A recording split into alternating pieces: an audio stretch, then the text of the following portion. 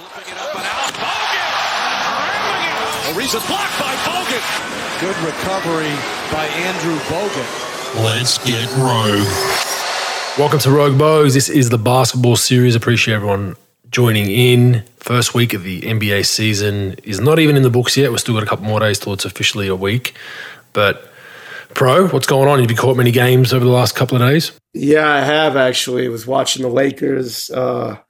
I watched the Laker game today, that fucking debacle. And, I'm watching a lot of the Spurs. I got a client, Trey Jones, who I break down film for. So I've been watching him and just watching their deal. And, they seem to be like, the David Robinson, Tim Duncan Spurs. They've been knocking off everybody. So it's, as my friend Dave Severns likes to say, Bogues, the world isn't flat, it isn't round, it's upside fucking down. And that's what it is. The world's upside down.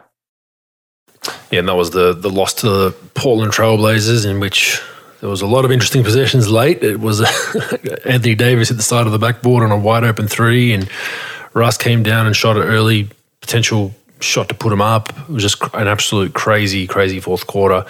But this is the time of way too early predictions and reactions. We have a small sample size, Pro. We have obviously the undefeateds and the winlesses. But I mean, there's some teams that I'm going to start with Utah Jazz. I just watching their game against the New Orleans Pelicans.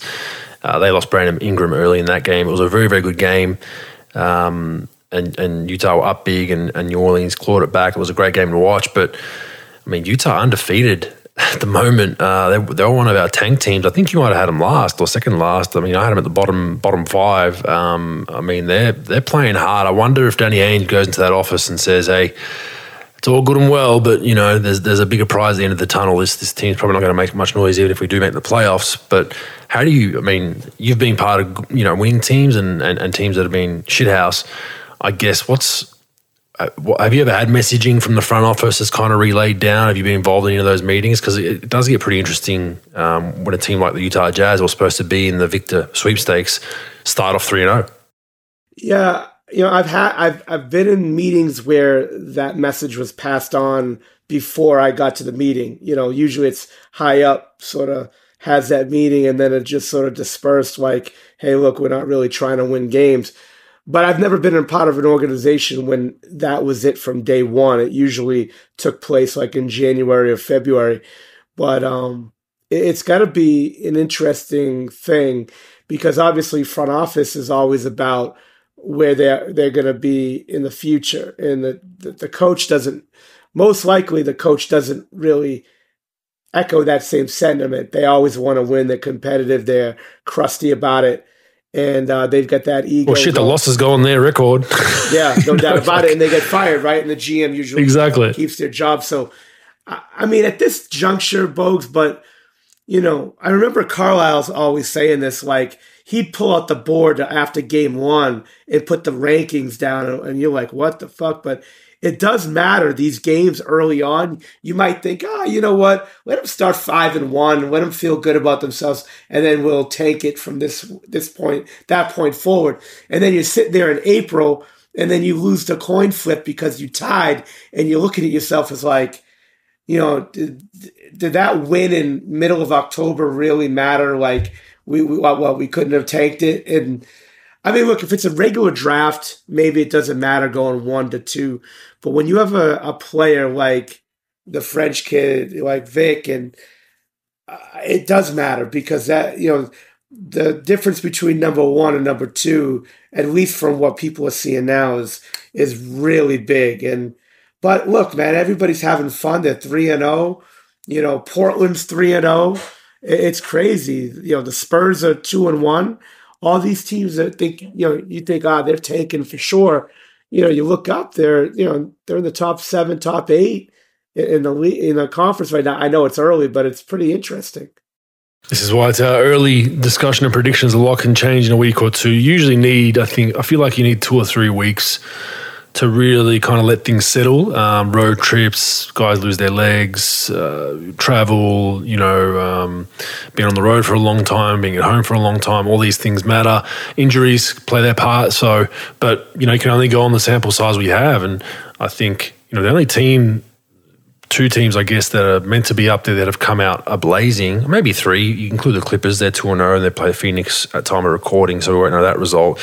Boston 3-0, Milwaukee 2-0. They're going to be both up there. So they're the only teams that have come out and jumped out. Miami haven't looked great. I mean, they're 1-2, but in my opinion, haven't looked great. Philly, who I predicted to, just on a whim to go, something different, go to a championship, they're 0-3, and they look. I mean, Embiid's reportedly not fully healthy. Harden is, I think, back to his old ways defensively. I watched one of their games. He was getting back hard every third or fourth play by his guy. What's head scratching for me with Philly Pro is Matisse Thybulle's not playing. He was an all-league defender for 2 straight years, I believe. He made the all-defensive team 2 years in a row, if I'm not mistaken, and they need some defense on that squad. Maxi's more offense orientated. Okay, he'll pick up the ball a little bit. You got Harden. Tobias isn't known as a great defender. Harden's a horrible defender. Embiid is a solid defender, but you need him on the floor, so he can't go out there trying to be crazy defensively because you need him at the other end. PJ Tucker is probably their team. Him and Matisse will be the 2 best defenders. And look, Matisse is 3-ball streaky. I get it. Very athletic. You put him in and he knocks down a 3 or 2, and then you can leave him in and roll the dice. But he needs to play more than a minute and a half a game for them to have any chance, in my opinion. They're just that starting 5. PJ Tucker is really the only above average defender in that squad, in my opinion. And Embiid as well. But like I said, Embiid can't go out there crazy. But I think Philly will correct it. But man, they've started off poorly.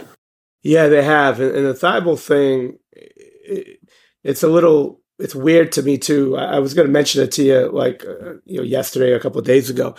It is weird that he's only playing, barely just getting in games. The only way you're going to get a player better in this league is to play him minutes, play him NBA minutes.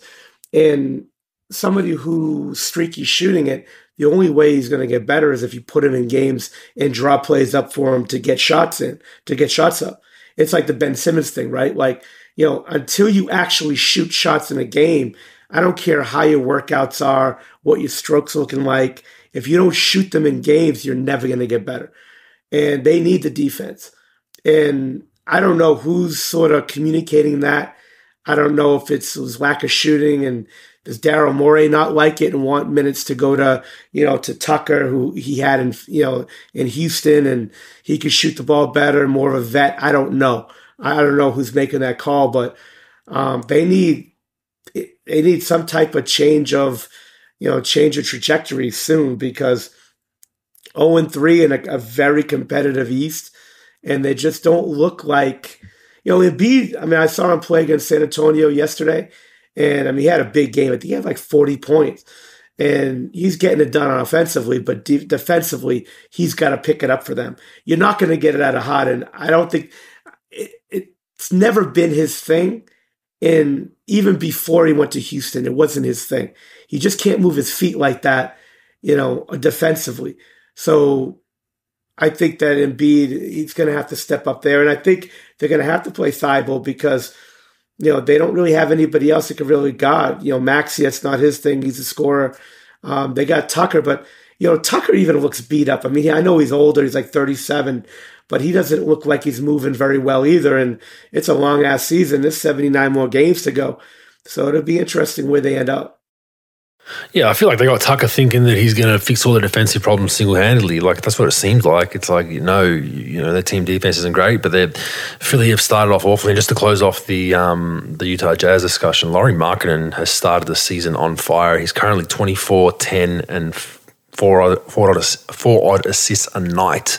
So he has come out gunning. He's a good mix of inside outside, can get to the bucket. He's shooting the 3 ball quite decently, but he's carrying on from his great off season there in the Eurobasket where he was gunning, and he's come here now and he started off really well. Brandon Ingram's started off the season very, very well. He left the game today with 10 points in 10 minutes due to concussion, so that sucks for him. But pre this game, he's 28, 8 and 6, and he's taken a huge jump. His body looks a little bit bigger. He looks like he's in great shape, and people that know him say he's all about just love of basketball. He doesn't care about all the other stuff, the red carpets and the all that kind of stuff. He just kind of does his thing, and I respect where he's built himself as a basketball player. So just 2 guys I wanted to mention there, Pro. Who else do we have? Where has the defense gone this season, Pro? I know it's the start of the year, but have you seen some of these scores? I mean, you're looking at as we speak right now.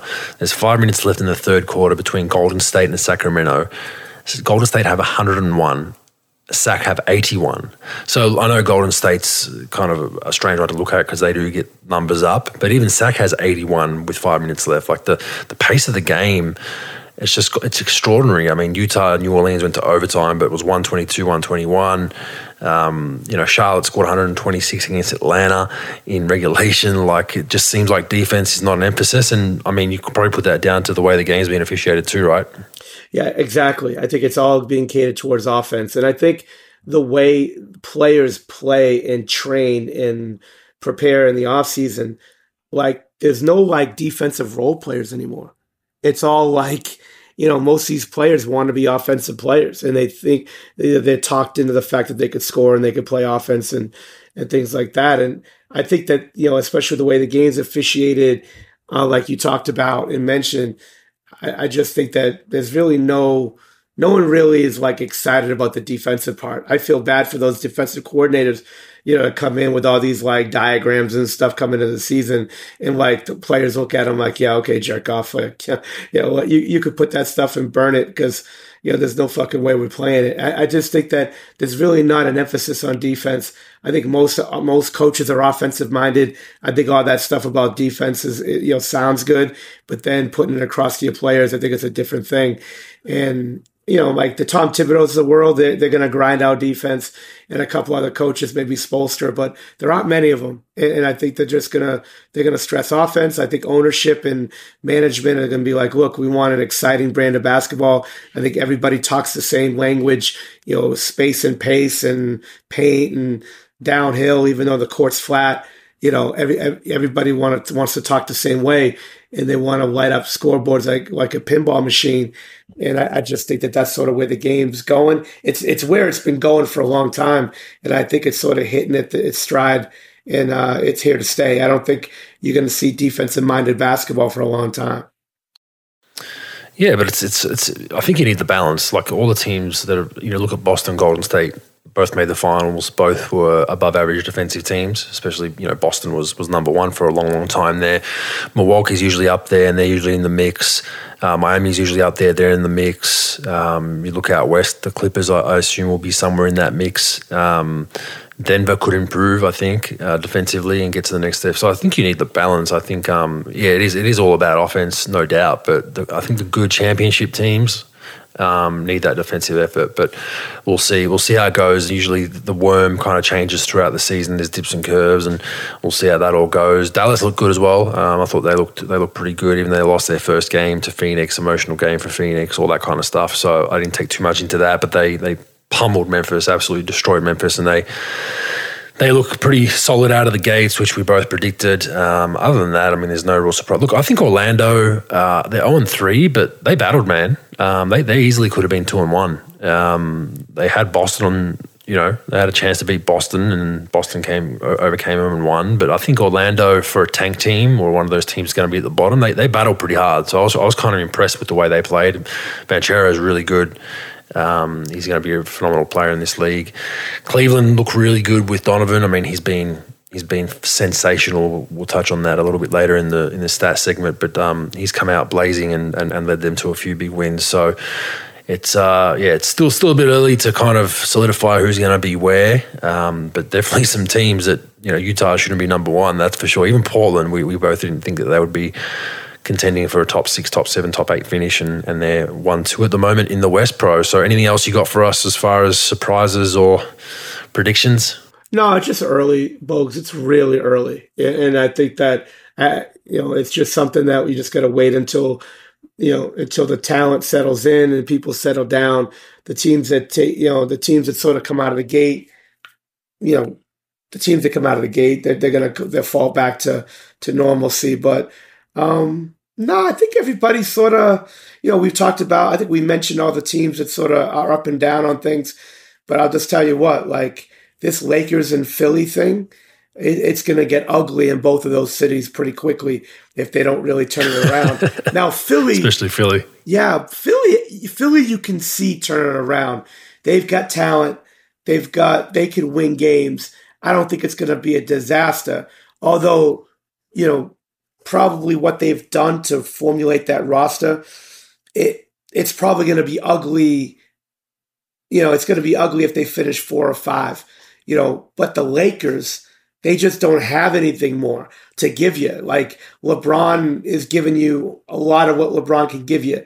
Davis is playing. Westbrook's, even though he's not shooting it well, he's giving an effort, and they still can't. Have you seen Russ's interviews though, man? Like he just looks completely defeated. Like I just watched another one before we jumped on. They asked him like, "How do you feel about 5 men defending you late in games? Like, what's the adjustment you guys need to make?" And he just kind of answered it like, "I don't know,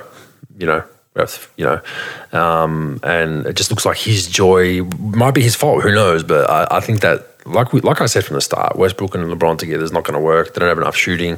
They're both similar players. They need the ball, the high usage guys. How the hell is this going to fit? And LeBron's more than obviously going for that record with the way he's playing. So it's sad to see a player that had so many great years, the triple-double record and all that kind of stuff that people have forgotten about that. It's a what have you done for me now league, and Russ is in that situation. And I just hope for everyone's sake they get him out of there, get into a team that could use him, that's maybe a bubble playing team, scratching 6, 7, 8, maybe get into one of those teams and see how it goes. But the problem is, those teams that are in that region are tanking or in the stakes for Victor. So it's like, do you bring in Russ as your main guy? Ball usage can maybe get you 5 or 10 more wins when it's still going to just get you in the fringe of the playoffs when you should probably be down the bottom to get that pick. So it's Russ, the Russ Lakers thing's not going away. As you mentioned, both those cities in Philly and LA, they're horrendously bad when you're bad, and Russ it's getting worse day by day in LA with the media and the fans, man. It's sad to see. Yeah, and look, Russ could put triple-double numbers up almost anywhere he plays. The question is, in about 90% of those situations, he can't be that kind of guy and you win games. He just doesn't, he's not an efficient player like that. He doesn't shoot the ball like that. Now he comes out, he'll come at you, shot out of a cannon. He'll come for your throat. He'll do all that. And he's a tough kid and he plays hard as hell and he's talented. The problem is his style of play, isn't like he's an assist guy, but he doesn't have great vision. It doesn't make things easier on you like a Luka would, like a Jokic would with his assists, like a Rondo would. He's a guy that knows how to hunt an assist, get an assist, but like he doesn't make it easier with you. You need really talented players around you and around him for him to help you win. He's not that type of player. He can put up numbers up. I just don't think he's a guy that could really take you over the edge to win. It's a weird thing to explain, but I just don't see where he fits in, where it's a situation where like they're going to embrace having him and let him do what he does and the team sort of get better doing it. I think if I'm a team that's like a small market that, fan base is off a little bit, I need some excitement. But like with those teams, you're trying to have young guys. Like, if you look at it, what are you gonna like? The only real place that it really makes sense is like a Sacramento, to be honest. Like, they're not going anywhere. Nobody really cares. Put him in there. He's going to be exciting. Fans are going to love him, but they're not going to win games. Like, you look anywhere else, Houston, Oklahoma City, Minnesota, like he's not helping those guys. And if he goes to like first of all, back to Oklahoma City, say they're not going to do that because they've got Giddey and those guys. Like, Giddey, yeah, like Utah was the other one. Utah was mentioned in rumors. The Lakers knocked back a trade apparently that had 2 future first rounders and a few players going here and there. They knocked that back. But yeah, you're right. Look, I mean, and the thing with Russ is as he goes into his decline now that he's getting older, I don't think he's a role player type because he doesn't shoot the ball well at the 1-2, right? So you can't really play him. Like, okay, we're going to bring you in as a vet off the bench. Like, you'll be our, maybe you could run a second unit, maybe. You get him on a team that can, hey, you run our second unit for 10, 15 minutes when the big dogs are out and get everyone involved and try to get that little, not triple-double, but, an 8, 5, and 5 off the bench for us. Maybe, but he has to buy into that. That's probably his role, I think, going forward, Pro. Like, I don't think you can bring him in as a role player to play off the ball, to play off other superstars, like the quote-unquote role player. Like, if you brought him to, let's say what Reggie Jackson and John Wall's role is with the Clippers, or I don't think he can do that because he just doesn't shoot the 3 ball well enough, and that's what kills him. So maybe one of these, if he buys in a young and upcoming team as an insurance policy, but will Russ accept that? I think that's the biggest thing. He's at that crossroad in his career where it's almost Melo-like, where can you look yourself in the mirror and say, I'm not that guy anymore, I'm happy to play a role off the bench, or no one's going to sign you. And that's a tough thing. And just for Philly's sake, I mean, they should get a win tomorrow. They play Indiana tomorrow. If they lose that one and go 0-4 to Indiana, I think there's going to be some people in Philly firing up. But they've got the Pacers. They've got a home-and-home with the Raptors, which will be tough. If they split that, that's a good result. Bulls, Wizards in a home and home, and then Knicks. So they should go 500 at a minimum. But man, if we're talking next week and they're like 1-7, 1-6, some trouble there in Philly. Yeah, without question. And back to the West thing real quick. Like with Carmelo, it took him a couple of teams to finally say, okay, I'm a role player, I'll embrace it, and he did really well with it. I don't think Westbrook, I don't know him at all, but I'm just going to guess by outside looking in that he's probably not going to accept a role like that. That he'd probably just not want to play than taking a role like that. Again, I'm speaking just from my own guess, and that's a tough one. And I don't know, a lot of good subplots this year. And the question is, after you trade for him, say they do a trade, and these 2 picks are going to be attached to Russ. Does the team that trade for him keep him? And does he become one of those, okay, you can get him for a veteran minimum and then bring him in the second unit. Let's go. Now he becomes probably a better asset where you're not taking his salary on, where if, like say Utah takes him on, in my opinion, Utah trades for him. There's no reason for Utah to keep him. They got young players that trying to develop, get reps. Why would you want him there when he's going to take away from that? So I would probably just release him. Then a team like, I don't know, I'll just throw it out there, like a Dallas or something like that is like, you know what? Let's bring him off the bench. Brooklyn, let's bring him off the bench. Like somebody like that, like let's do that. But who knows? It'll be a shit show going forward for sure. It will. All right. Tanking. Adam Silver's made some comments, one of which was he's thought about relegation. I'm like, yeah, okay, buddy. Yeah, you have not thought about any relegation because he said he's thought about relegation but never really got any traction with it for teams to get put into the G League if they finish last to stop that. I'm like, there's no chance whatsoever. Imagine the Lakers finish last. You're gonna put them in the G League, please. But it was a fun discussion by Adam Silver. But he's basically we have put teams on notice, quote unquote. We're going to be paying particular attention to the issue this year. You can't stop it, not with the current set of rules. It's tough because most seasons teams tank for a number 1 pick. This one's with all the media attention and hype, and the player that Victor is. This is a generational player. We're being told that everyone should essentially be tanking, which is why it's so strange that Utah and a few of these teams are at the top of the hill. But I mean, I don't know. What's your solution to stop tanking? I'd love to hear yours. I've got one. What's your solution? My solution would be to break the lottery up into 3 spots. You got your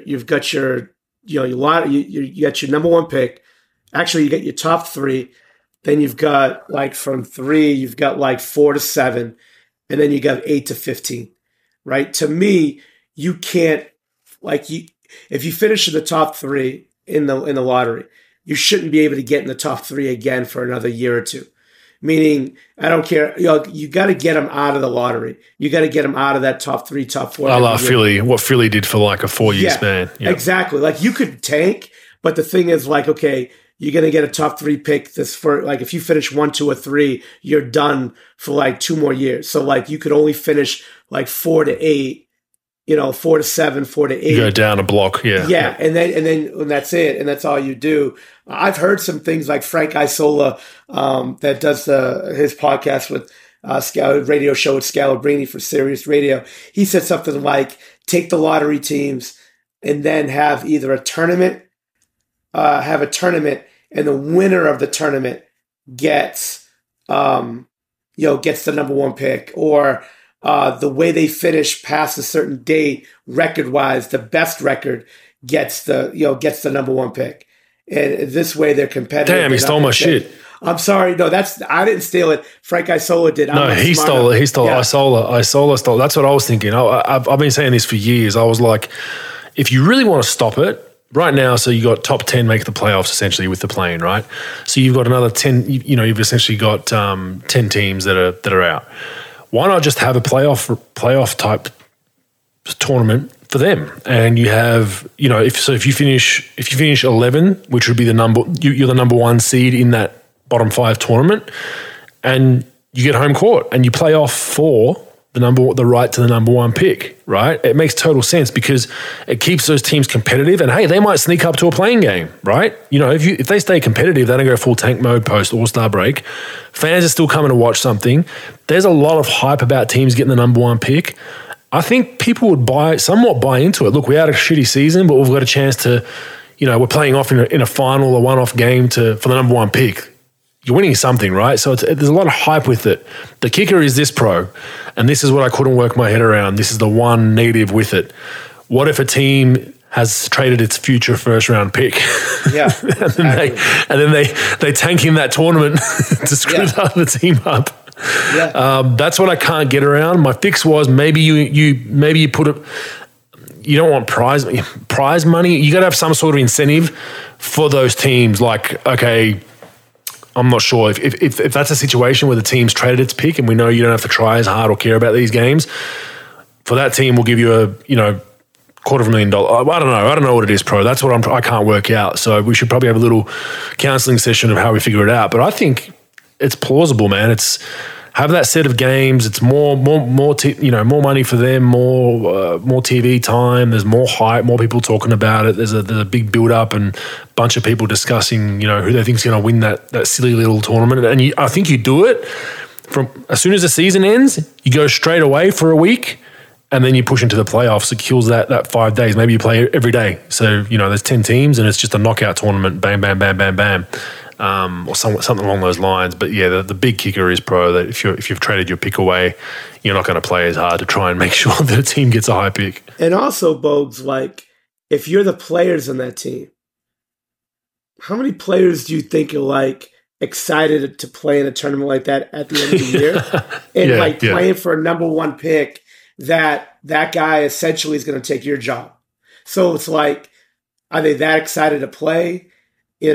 Even if they're going to get a little bit of money, I guess that playoff money that they wouldn't get, for making it. I will be honest with you. I think that would be more exciting, a tournament or whatever, than the play-in tournament. And I like the play-in tournament, don't get me wrong. But I think the people will be more excited in getting up to watch those games to see who's going to get the pick. Because, like, they got to do something.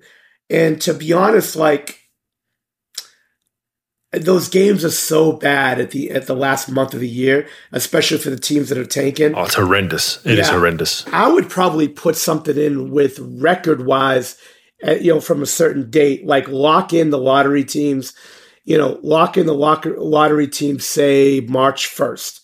And then it's the best record of those teams rather than the tournament at the end of the year where those guys will totally flatline, because it'll literally be a G League showcase from that moment on, because a lot of these vets are going to shut it down. The 2 ways and all that bullshit. Folks, I don't know what it is, but I'll tell you what, I'm tired of seeing the same teams for like a 3 or 4 year period. I know it's the formula to become good. Yeah, you're incentivized to do it though. That's a problem. Like OKC, like they're incentivized. They blew up all their stars.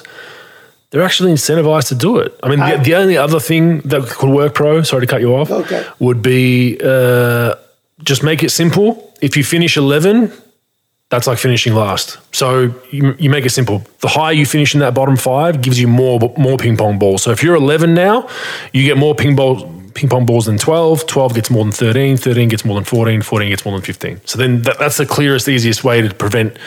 People argue, it's not fair for the teams that are really bad. Well, get better. Like, spend some money in the off season, get better so you can maybe move yourself from 15, 11 one season, then you're playing the year after. But that would be probably the simplest way without adding extra games. 11 now gets more ping pong balls. Yeah, absolutely. Without question. I wonder if, like, obviously you can't relegate. I mean, that's, we're not a Ted Lasso episode here. I mean, come on, Well, imagine Rio Grande Valley is the promotion team. Yeah, like on the border of Mexico. They play in this like little crappy arena. Like, we played there in a preseason game. It's a town of like, there's not very many people in that town. I couldn't even tell you. But you're going to move. So they get promoted and the Lakers or the Knicks get demoted for a season? Come on, man. But, Bogues, what about this? If you finish in the lottery, like more than 2 years in a row, they take 5 home games from you or something like that. Like, you're not relegated, but it's gonna, just like soccer relegation, obviously it's embarrassing and it hits you in the pocket where, like, it doesn't kill you, but 5 games is big and, is a decent part of the pot. I don't know what to do, Bogues. I'm not that smart, but they definitely have to do something and change the way it's done. Look, they changed it before. It used to be, they brought the envelopes in, put them in the giant ball, and they would crank it up like a bingo game, and they would pick envelopes, and everybody would have the same chance, which I thought was really cool. Like all the lottery teams. Yeah, until the Knicks envelope was creased in the corner. Yeah, that was hilarious. Oh, yeah, that was the other one. The cold envelope was the other rumor. But there was one, it's on YouTube, you can find it. There was one where there was the ear of the cardboard piece was severely bent. Yeah, it was the same one. That was the Patrick Ewing draft. And like I said before in last week's episode, when we were talking about this, like, there aren't many drafts where there's a generational player. Like, in my lifetime, not even the Jordan draft, like, people weren't excited like that because they didn't know Jordan was going to become that. There was the Ewing draft. There was the LeBron draft. Bird. Yeah, the Magic Bird. Well, actually, no, because Bird got drafted before he even finished college because he transferred from Indiana to Indiana State. So back then, Bogues, as long as you did 4 years in college, so he essentially did 5 years because of the transfer year. That Red Auerbach drafted him, sat him up. He didn't play the year. He played for Indiana State, but the Celtics had his rights. But like there's been like 5. I think Yao Ming, you would say that Yao Ming was probably part of that. But not a lot of, even the Durant draft, people weren't like, wow, Durant's like. Shaq was the other one. Shaq was, yeah. So there's only about 4 of them. And look, to get this kid, I think teams will do anything. I think Milwaukee will shut it down if they can get that kid. You know what I'm saying? Like, it's interesting, but they got to do something. Look, the one thing about the NBA, and Adam Silver's been probably one of the best at it. I know we talk, sometimes we call him for what he is sometimes, but he has done a lot to change the old ways of the league. Like it, not like it, whatever, but like the play-in game and the tournament that they're going to try to do, like, he is sort of progressive with that. It'll be interesting to see what he does with the take. He's got to change it, and he's got to make it where you don't give incentive for these guys to tank. And I don't know what it is. I don't know. Yeah, I agree. I have to do it because it's brutal going to a tanking team's game in March, and there's a lot of Australians that go over for a holiday and they try to see an NBA game and they end up catching a game like that, and it just rubs you the wrong way, in my opinion. I like your idea as well. If you're in the lottery, you're bottom of the league. You can't be in the top 5 picks 2 years in a row, something like that. They need to do something. We just don't want to see the OKC/Philly, trust the process type things happening now. Where it looks like San Antonio is, going that route potentially, even though they're winning. But you just don't want to see it. It's not good for anyone. No, it's not. But the thing is, look, every rule. I don't care if it's in society, government, basketball, baseball, whatever it is, everybody just wants to circumvent the rules. So you give them a set of rules and then you're like, okay, here's our baseline. Find the loophole. Yeah, let's find the loophole. And that's all they're doing. So it's not wrong. It's not good for the sport. But if I don't blame the teams. Yeah. Yeah, I don't blame the teams. If I'm in that, our best case scenario is an 8 seed, our worst case is last. I'm probably going to go last if there's a victor rolling around. And even most years, even if you're in that realm, you're still going to go for the number 1, number 2 pick, right? So you can't blame the teams. It's the body, the governing body in the league. They need to put something in to stop it. Like Adam Silver's comments around, we're going to be watching those teams. Well, how are you going to prove that All-Star 1 really doesn't have an injury, or All-Star 2 really didn't have COVID, or, and they're resting guys, or guys are injured, or the coach wants to bench someone. I thought he wasn't playing well, so I benched him the next game. How are you going to go to a team and be like, hey, we know you're purposely tanking? That's very, very hard to prove. Very, very hard to prove. It's obvious as hell. Obvious to everyone. But to actually prove it, if you went to court or whatever and say, hey, you can't. It's impossible. It's impossible. Are you saying our medical staff's lying? Are you saying the player's lying, or he didn't have mental health issues, or a hurt knee, or are you saying our coach can't coach? So it's kind of it's pretty interesting where there's a fallback mechanism that protects teams doing it without actually getting penalized too much. And I'm wondering, Bogues, though, now that I'm thinking about it, if you did relegate by taking home games away, or take percentage of the money they get back from the league, if you take not just totally destroy them, but if you hit them hard enough where say it's back-to-back lottery, it's 3 games, third, and then if you go to third year, it's 6 games, and then you cap it out at 8, you lose out on 8 home games. I wonder if that owner, if you did that and that owner knows that they're going to get hit by tanking again, if they're like, hey guys, I can't afford to fucking tank, so we're going to win games, or it's everybody's ass. I'm wondering if you hit them in the pocketbook, because look, that's the only way you're going to get better. Player development can only take you so long, so far. So you need talent, you need draft. And most of these small market teams, no free agent really wants to go there, no top level free agent. So the draft's all you got. So I understand why you do it. But I'm wondering if the owner knows. So it's all right, this is our 3rd year. We're going to get hit with 7. We're going to lose 7 home games. Literally, I don't know what it's going to be. We're going to miss out on $15 million in revenue. I'm not doing that shit this year. We're making the fucking playoffs. Or just incentivize the play-in and playoffs more. Because the issue is going to be, what if you were a tank team? Let's say you're OKC right now, right? And you tank again this year, you get a pick, and then next year you've signed an all-star in free agency, you've got a team that's supposed to be really good, and 3 of your top 4 get injured, and you just by accident end up in the lottery again. That's going to be the devil's advocate to that rule. It's we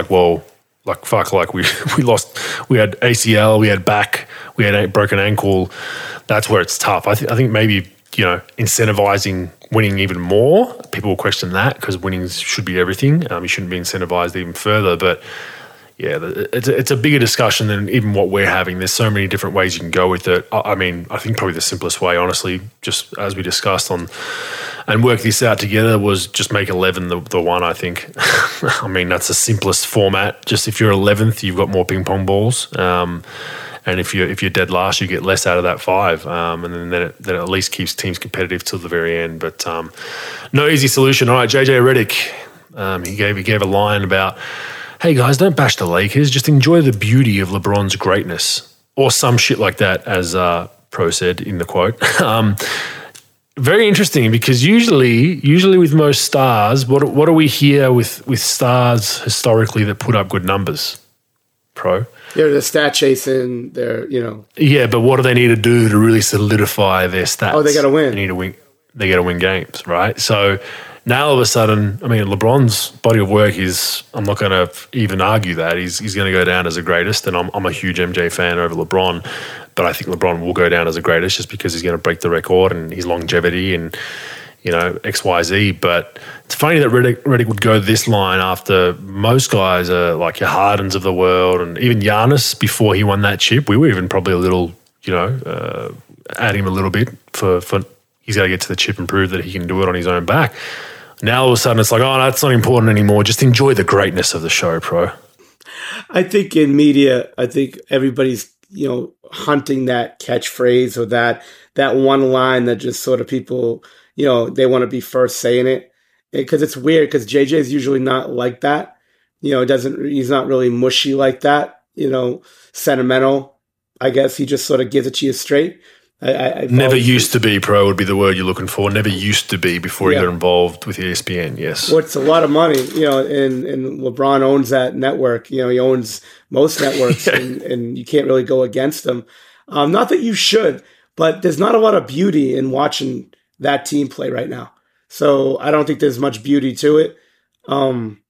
But it's just interesting that, again, I wouldn't expect that out of him or RJ or someone like that. I'd expect it out of, like, I don't know, Stan Van Gundy, Doris Burke, something like that. I really wouldn't expect that out of him. But hey, look, you know, he's probably getting what, $5 million a year or whatever he's getting. God bless him. But yeah, I just thought it was a weird line to say, the beauty of, like, it. I don't know. Like I said, I don't think there's much beauty in watching that team play in its current form. And that is I wouldn't wish that upon no man, bro. I don't know why you did it to yourself, to be honest with you. Yeah, I know. I was bored, and I got no other stories for you. All right, another one, pro. Pistons GM Rob Murphy has been put on leave due to an investigation that reportedly centers on an allegation of workplace misconduct involving a former female employee. So I told you so. This shit's normal. No, it's not normal. Let's not normalize it. But this shit happens on every team, everywhere I've been. I'll reiterate it again. Players, staff, trainers, masseuses, front office. And it's not always player involvement, but it is a high testosterone environment, plane trips, bus trips, hotel rooms at 2 a.m., late night drinks sometimes, team functions, do the math. This happens in regular workplaces. It's magnified because people are in the spotlight, people are in the, you know, their earnings are made public. There's always a get back if things don't go right in these little swindles or relationships.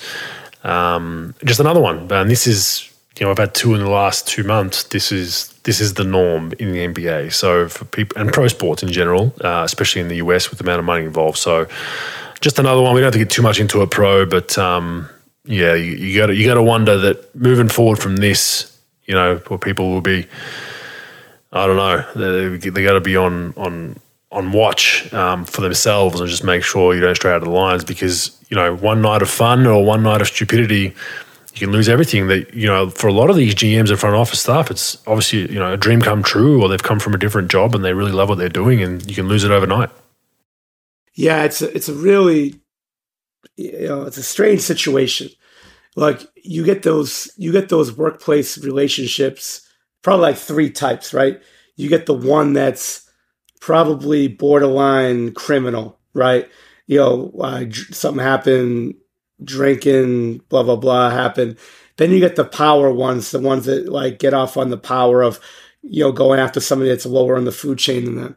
And then you get the third one, which is probably the most common, where it's just 2 people just, you know, starting a relationship, and there's no power, there's no ulterior motive. It's just sort of, that's what it is. But it's just legally. What about the fourth one, pro? What do you got? The fourth one. What do you got? Oops, I fell. Oops, I fell. Yeah. Oops, I fell on it. Yeah, I never fell like that, Bogues, unfortunately. But you know, it's just what we're doing these days, Bogues. It's, you know, especially now with the light that's shed on it. You're probably gonna see 5, 6, 7 more of these in the next 18 months with investigations and people opening up the books to it. But I'm, like I said before, I'm totally against it. I think it should be illegal on any level, just so that everybody's playing in the same rules, and you don't get any legal issues. But, like you said, once again, that's why people do it, bro. As soon as you say that and it's illegal, that's the thrill for some people, right? It's unfortunately the reality of it. But to think this is just the Pistons or just the Celtics, I've got to. I'm out in the desert and I got a bunch of sand to sell you essentially, because this is rampant throughout the league, and some of them are swept under the rug and kept quiet. Some aren't. Some are quiet settlements. Some aren't. Some are player payments to someone just to keep quiet. So, but it all eventually comes to light, and like if it's consensual, I really have no issue with it. Different to you, where if it's consensual and there's no marriages involved and someone's hooking up, it's like, okay, well, you're adults. There's risks here. This could hinder your workplace relationship. I'm not a person that's like, it's completely frowned upon. You can't do that, because I know what human beings are like. But just know that there's consequences for your actions, and everyone's been in a workplace that has had people that have dated and then broke up, and then it becomes a place that's not workable. And I think that's why you have these rules, to Pro's point, where you want to have a strict kind of guideline around it, because performance then lacks, and then as a manager you got to move one half of the partnership that got together over here and make sure they're not together, and then you're focusing on some shit that is not helping your business or your NBA team. So I get it, but it ain't going to stop anytime soon, Pro, because it happens everywhere in the world. So, by the way, breaking, Bogues, the Phoenix Suns are up beating the dog shit out of the Los Angeles Clippers right now by 18. And our boy, Mr. 8-month probation, Jock Lawndale, has 6-4 early. So I won't be hearing from him for another 14 months. And I want to make sure his name's mentioned, because I've gotten a lot of shit for forgetting his name. God forbid, right? The fucking Karl Malone of the fucking West this year. I got to mention the fact that he had 6-4 early. He's killing it. I just want to make sure he's happy with the amount of airtime he gets on our show. Kawhi's out of that game, right? Yeah, he's out. This is the thing with the Clippers, man. It still bothers me that they do this. I know they want to manage guys and get them right. They need reps, man. Like, I know it's early in the season and it's probably an overreaction, but historically they've done this the last 3 or 4 years with a healthy roster. It's like you gotta play together, man. Like, what are you doing? Like, because they're gonna do that thing where tonight it's Paul George at rest, tomorrow it's Kawhi. It's like they got to get some sort of consistency and learning how to play together. You can't just. I know Kawhi and Paul are all league players and potentially going to be Hall of Famers, but you can't just switch it on in April. Like, they need to get some reps, man. The back-to-backs, I could see you doing that for the back-to-backs. Like, hey, like Kawhi, let's not risk it. Yeah, the back-to-backs, he should never play. But resting, they rested last game.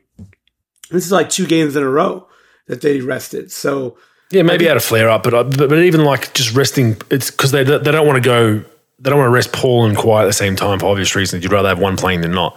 But then what that does is they don't play together enough, right? So it's like when Kawhi has his rest night, Paul plays, and then PG needs a rest night, Kawhi plays. It's like they did this the year before Kawhi got hurt, and it frustrated the shit out of me because they just seemed like they had no gel. Like you look at all the teams that have gone deep in the finals, Boston, the Golden State Warriors, even Cleveland when they had that run against the Warriors. Like, it's the same group playing together every night. You get that continuity. Oh, this guy likes this here. This guy's got a weakness here on the help side. I need to do this. Oh, this guy gets burned a lot here. I got to get there early. Blah blah blah.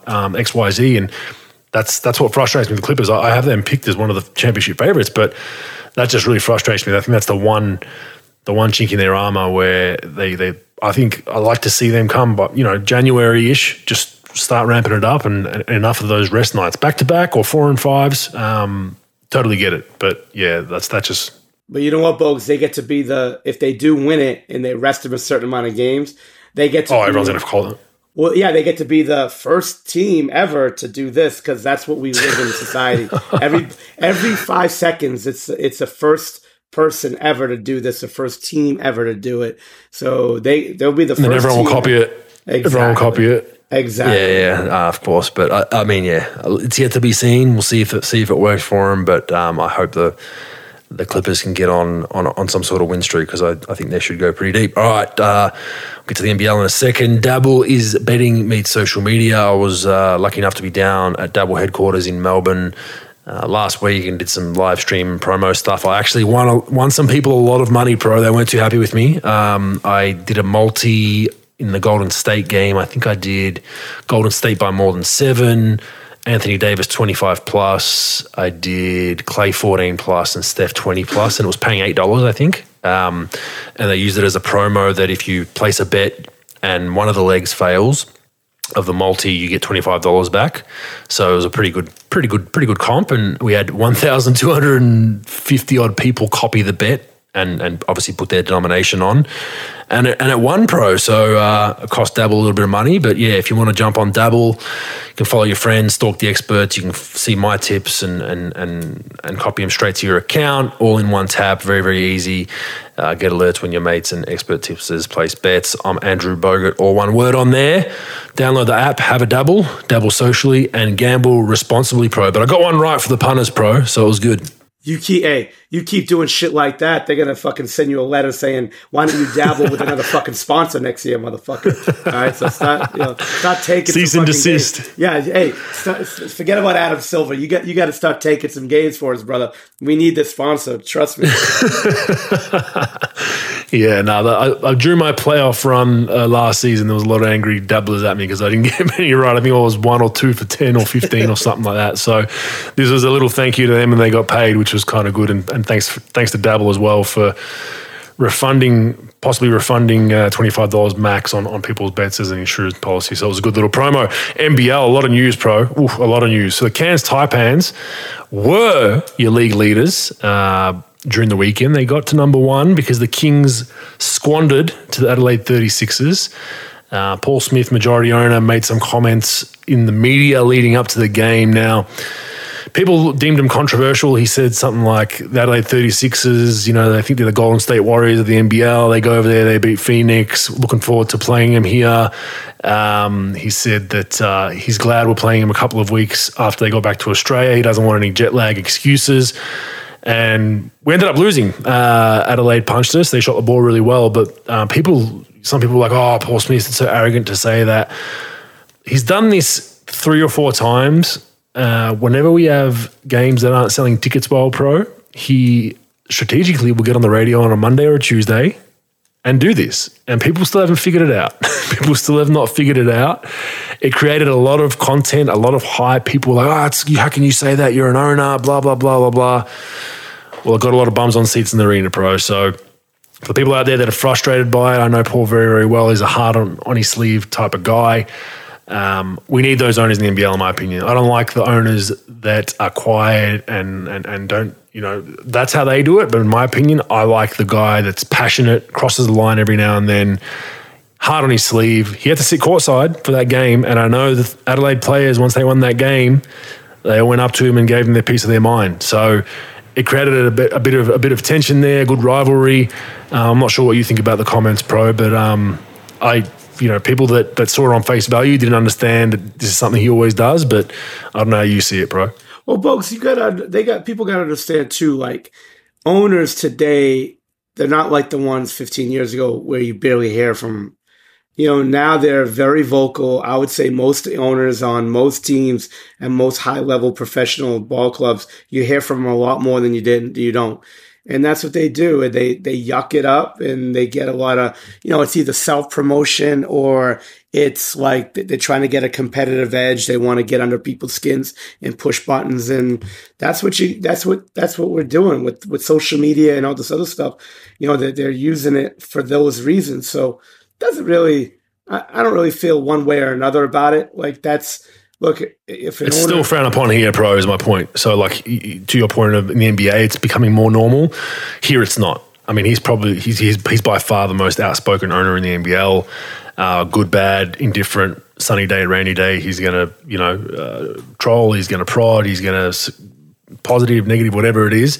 In the NBL, it hasn't come because there's a lot of ownership groups that have 5 or 6 different owners, and there's a lot of teams that are more traditional where we'll just keep quiet and be behind the scenes. But I like it. Like I said, I think. Look, sometimes he does cross the line, and he'll even be the first to tell you that. But I want passion. I want NBL owners that are passionate. Well, I don't want owners from the 90s and 2000s that the only time you heard their name was when the club went bankrupt and they couldn't afford the license anymore. I don't want those owners. I want the owner that's like passionate about it. Like this dude, like Paul Smith takes these losses worse than players at times, right? I have to tell him, man, hey, it's a regular season game. Like, I've been with him in the car after a regular season loss. Like, hey, we've got another 20 of these things. Relax, man. It's all right. Like, it's a long journey. We need these bumps in the road where he's ready to nick himself, right? So it was just an interesting one. But I think the NBA has definitely changed, to your point. But the NBL is still we're usually 5 or 6 years behind the NBA, so we'll catch up in 3 or 4 more years and have more owners brawls,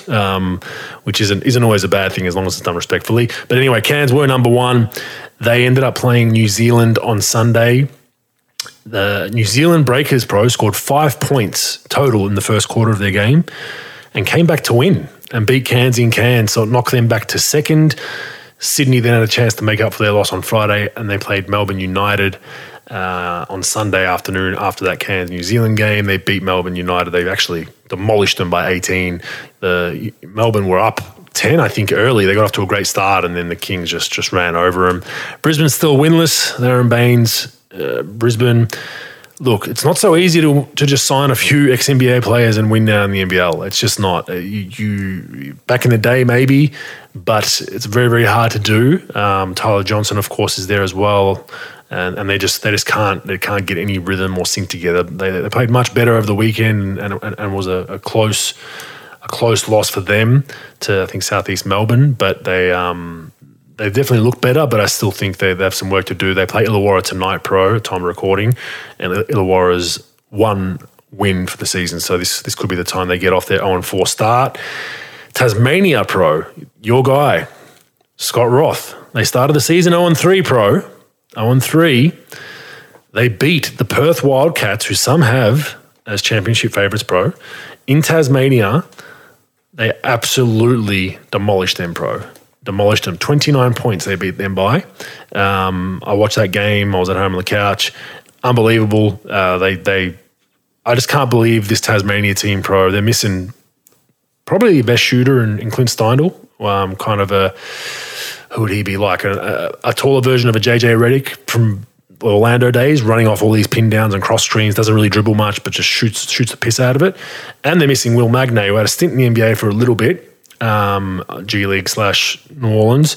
He's hurt as well, and he's an elite rim protector. So they're missing 2 of their better players, and they just continue to get it done. So Scott Roth, man, he gave out the big yell after the game, and unbelievable win for Tasmania, and yeah, they're back in the mix on the ladder right now. As it stands, Sydney number 1, New Zealand 2, Cairns 3, Adelaide 4, Perth 5, and Tasmania now 6th. So they're in the top 6 now after an 0-3 start, pro. So your guy Scott Roth, he's lighting up those cigars as we speak. Yeah, my boy Adam from Serbia that you met that works for the Knicks, he sent me a video of him saying like our house. I'll tell you what, he did seem a little subdued. So it wasn't as like animalistic as it was last year. So maybe he's a little subdued about it. I hope he gets back to his roots and, starts scaring people again. But he was mad into that game because they were up.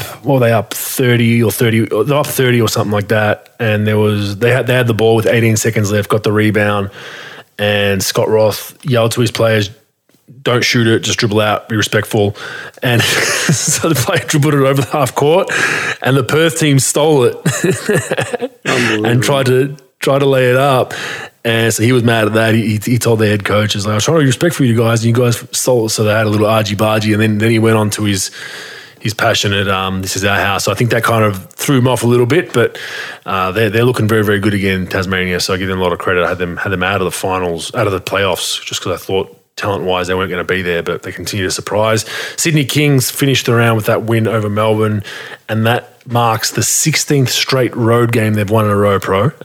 So that carries on from the finals of last season. That's an NBL record, all-time record, 16 straight road games. Just seems like the Kings are a bit more locked in on the road. It's been a staple from last season and this season. I think at home we and a lot of teams do this, we coast out, come out of the gate a little slow, and on the road I just feel like we're we're way more locked in. So that's a great record. Here's one for you, Pro. Jordan Caroline, are you familiar with that name? I am not, no. So an import for Melbourne United, hasn't played well, kind of an undersized 4, put some decent numbers up in Europe. I looked at his stats from the last couple of seasons. Anyway, hasn't played well, missed a lot of bunnies around the rim, whatever. United head coach Dean Vickerman did a press conference post the Kings game last night, which I think was very inappropriate. I think it was I saw that. Poor taste. Yeah, basically just hung him out to dry. And there's been rumours that he's going to be moved on. That's the brutal harshness of the NBL Pro, is that you could still be playing a game knowing your replacement's on a plane until he lands. Then we're going to waive you. That's just how brutal it is. He's been in those rumours for the last week or two.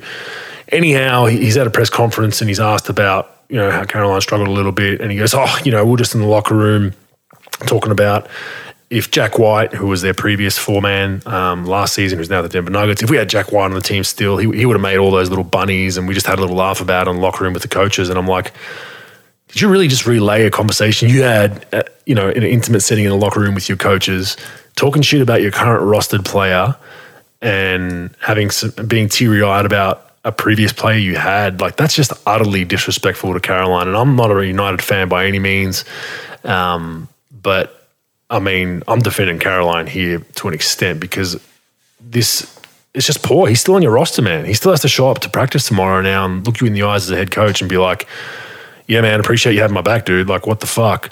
And secondfold, it severely hinders this player's potential future value going to other leagues. Like, so I'm glad you saw the interview. I thought it was really, really inappropriate. I think, look, everyone knows these conversations happen. You just don't take them to the media, and you don't leave a player out. And he might have thought it was an innocent comment. It's some insight that'll be good for the media to hear, but you basically left your import out to dry, Pro.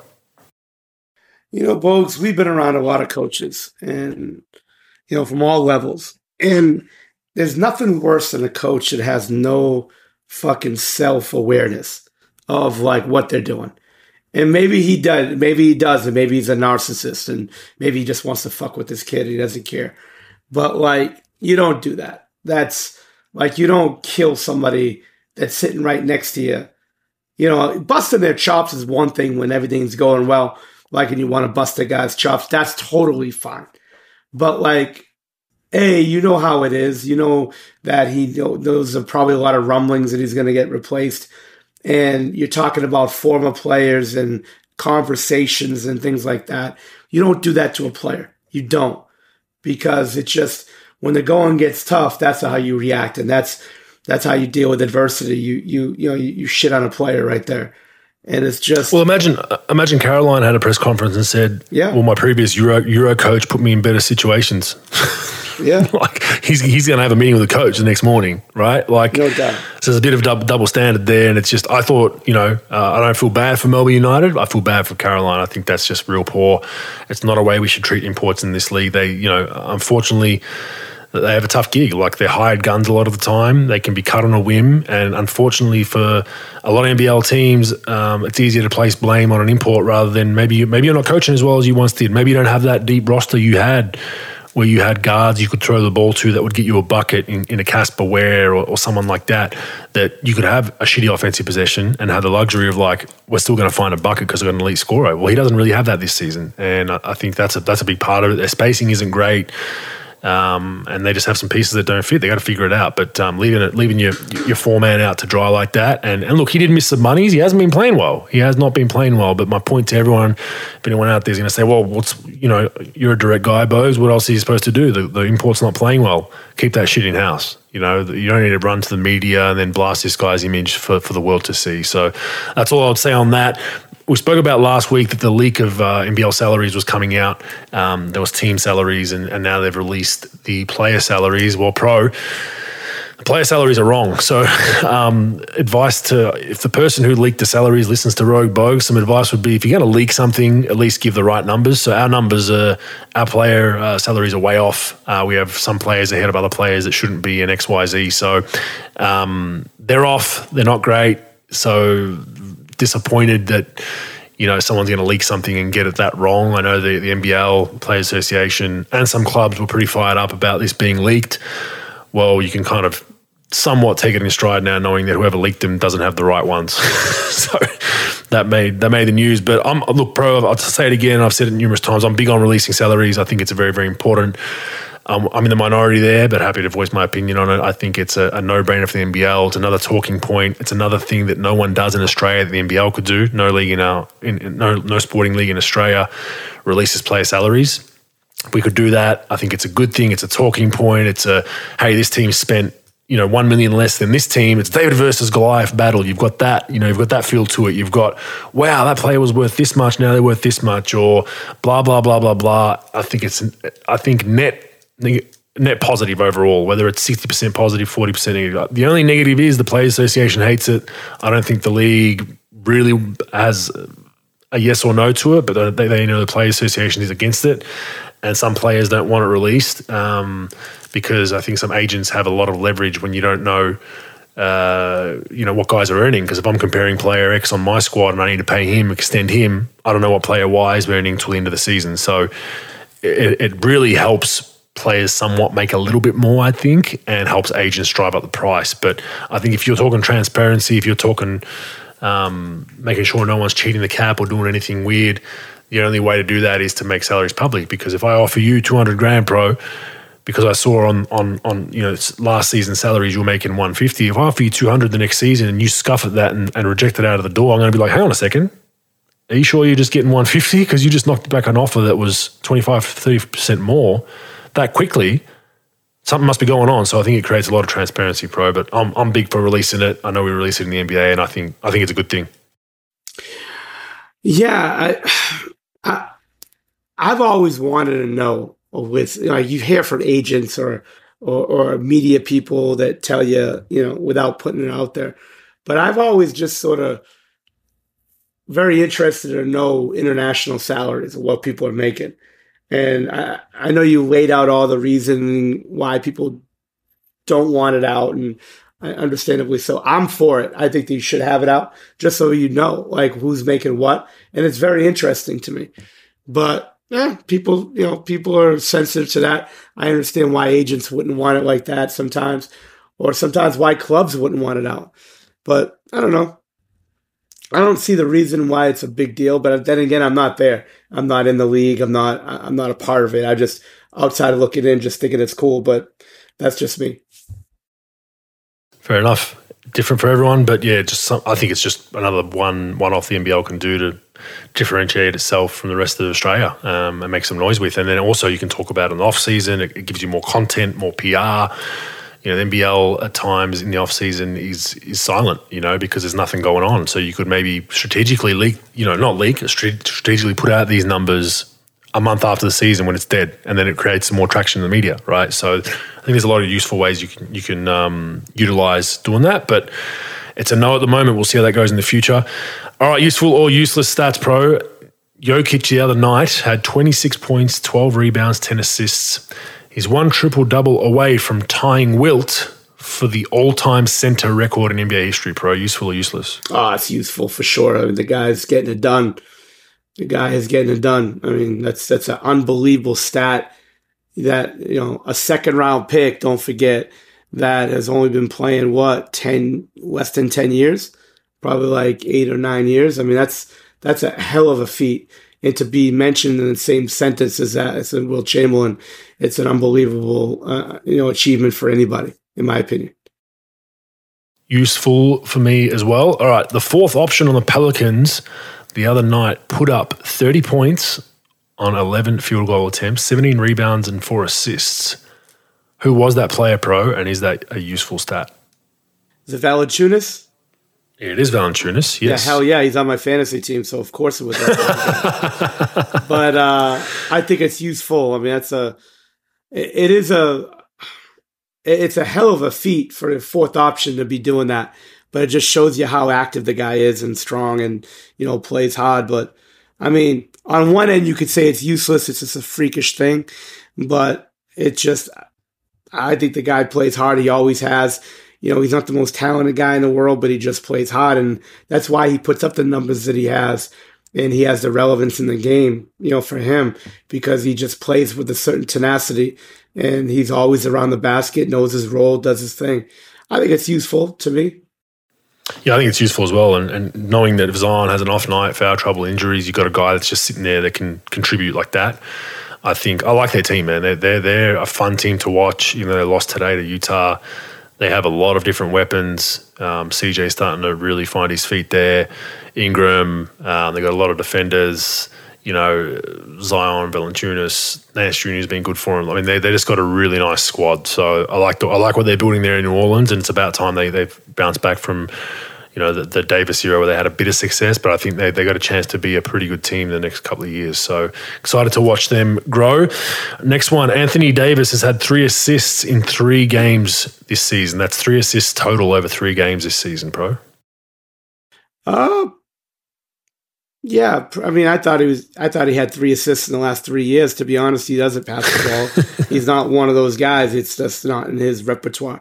But with New Orleans, he had some high assist games in New Orleans. He did, and he was getting a lot of touches and doubles. But even in LA early on, he had a few. But it just seems like now it's just a junky offense. Yeah, it's just he used to post up in New Orleans too. I mean that's something that he doesn't really do anymore. He doesn't do anymore either. But I think it's it's a toss up for me, Bogues. I don't know if it is useful or useless. What do you think? I think it's useless. It's an interesting stat, but it's useless. He was 0 in the first 2 games, and he had 3 today, so it made it one assist a game average. I think what's more useless is the Lakers offense.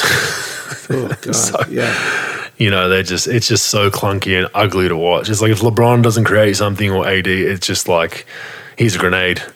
Shoot this. It's just not. They're not a fun team to watch. At least, there's some shitty teams that are still fun to watch, like Houston, Orlando, Utah. Like they're shitty, but they're young. They've got these young guys. We're going to at least battle. The Lakers are shitty and just not fun to watch at all, in my opinion. Like the JJ Redick comment around, like enjoy the greatness of LeBron. It's not fun to watch. It's a shit brand of basketball. There's always some extra drama on it because it's the Lakers, and I don't enjoy watching it. So I'm going useless on that one, pro. Last one, Donovan Mitchell. I know you love your first evers. So Donovan Mitchell is the first ever Cleveland Cavalier with 3 30-point games to start a season. 37, 32, and 31. Shooting 49%, 42%, and 92% splits, pro. Useful or useless? Useless. If it was like the first 5 games, I'd say you had so there. 2 more? Yeah. Two more. If you had 2 more, I'd say on the feet. First 5 Big games. jump. Yeah, that's well, it's still a first ever, and don't forget LeBron played there. First of all. To start a season.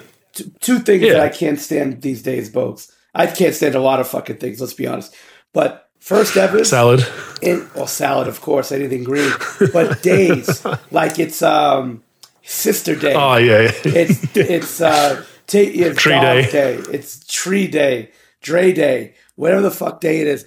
Like, first of all, Bogues, who decides these things? Like, who decides that it's Chocolate Cupcake Day? By the way, that person is a saint to me. But like, who the fuck would decide it's like Chocolate Cupcake Day? Like, who the fuck? Maybe it's former NBA player Todd Day. Maybe. Oh, Todd Day. Yeah, maybe. But fuck, Bogues. I mean, every day's a day, man. There's always something to celebrate, pro. Yeah, shit. People's Day and Earth Day and this day and that day, and Go fuck yourself day. How about that? We're gonna need to change the yearly calendar soon to get more days in the year because it's we're slowly running out. But so you go useless. I'm going useful just because I think Mitchell's. LeBron's been there. LeBron. This is not debut. This is first 3 games of any season to start a season for the Cavs, and he's broken that record. So with LeBron being there that long, they've had some other talented guys throughout the years, and Mark Price and whatnot, as far back as you go. Pretty impressive. So I'm going to go useful on that one, pro. What do you have this week for us? All right, folks. Adam Silver talked about making changes, or at least viewing some options for the possible options for taking, to try to get rid of it. He will change the format in the next 2 years of dealing with tanking. Not the investigative part, but actually having something like a tournament or like some type of relegation, a rule change for tanking in the next 2 years? Fact or fake news? Oh, man. I'm going fake news. I just don't see what he can do. Unless, look, if it just gets so much blatant negativity that someone tanks this year so badly for Victor, maybe, but I'm going to go the under. Not within 2 years. I think maybe if you said 5, I'd probably take the over. But yeah, I'm going to go. You fucking copied me from last time. Yeah, but I got better odds, man. I went. That was first 3 games. You said 5. That's 2. That's not even 50%. I'm going. I need 5 from 2. That's more than 50%. So I've got better odds, bro. Your math skills are impeccable, Bogues. Your math skills are impeccable. I love maths. Yeah, fucking asshole. What do you got? All right, Bogues. With all the tank teams winning, one of these tank teams are going to make the top 10 in their division. So I'll give you the teams: Oklahoma City, Sacramento, Orlando, San Antonio, Indiana. That's the 5th team. One of those teams will make top 10 in their division. Fake news. No chance. Not in my opinion. Sacramento already 0-3 and they look horrible. OKC, they're going to keep developing and I think they want to be in those sweepstakes. San Antonio's the sneaky one. Because, Pop likes to go against the grain and just do things that, he's not supposed to. So maybe Indiana are not going to be very good and Orlando are already dead last. So out of those, if you would have thrown maybe a Utah or Detroit in there, but yeah, I'm going fake news. None of those 5 are making the 10. They're going to be in full tank mode. Choo-choo. Good call. You? I would say fake news. I don't think any of those teams are going to win. I think, like you said before, you opened up the podcast today with it, where it's too early. It's cool when a team goes 3-0, 0-3, whatever, and you're like, oh wow, they're gonna carry this on for 8 months. We all know it ain't gonna happen. We all know that ownership, management, one of these people are gonna be like, yeah, let's chill the fuck out on these wins because we ain't making the playoffs. So again, we talked about Victor and generational talent and all that. There's no way if a team has a chance to get that kid, they win. So yeah, I'd say fake news as well. All right, let's get off the tanking, Bogues. Well, I guess maybe we would still stay on the tanking. The Los Angeles Lakers will win more games than the Portland Trailblazers this year. Fact fake news. No chance. Fake news. No, Portland look good. Portland, that's another team, actually. Portland looked better than I thought. And I had them in my 10 just based on Dame because I thought they'd scrape in just because of Dame time and all that, and he's a bucket.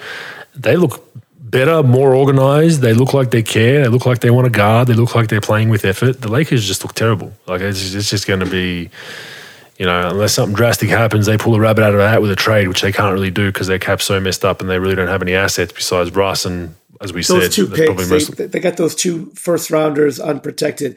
But Bogues, if I'm them, and it's not going to happen because it's such a shit show over there, they got to just say, you know what, fuck it, we're just going to be bad. We're not going to give up our picks in Westbrook, forget about Westbrook. He's irrelevant to that, but we're not going to give up these 2 unprotected picks to get Buddy Hield and Turner because what are they going to get us?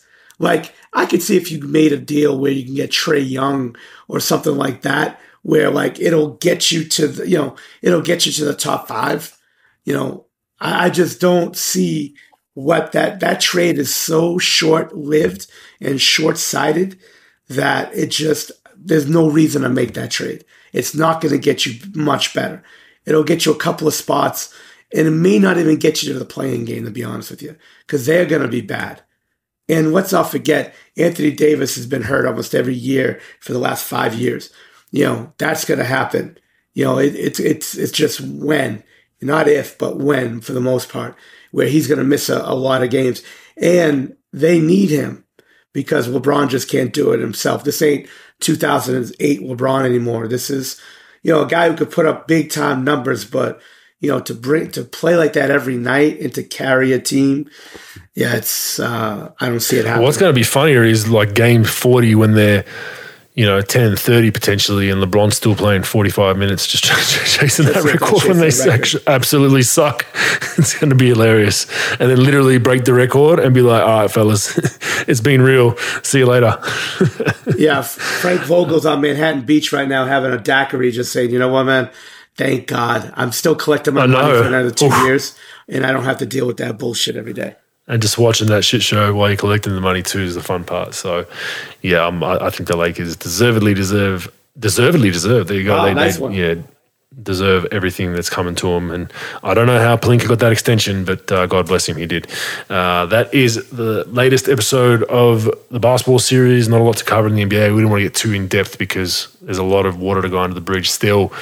But other than that, it's going to be another exciting year. A few teams coming out of nowhere that we didn't expect. Utah Jazz, cough, cough. But we'll see you again next week, bro. Bogues, have a good one, brother. And I'm sure there'll be 4 more days added to the calendar by the time we meet again. So we need a Rogue Bogues Day. Yeah, we do. Where everyone just talks shit to each other all day. October 32nd. They'll put it up there. Book it. All right. See ya. Later. Let's get Rogue.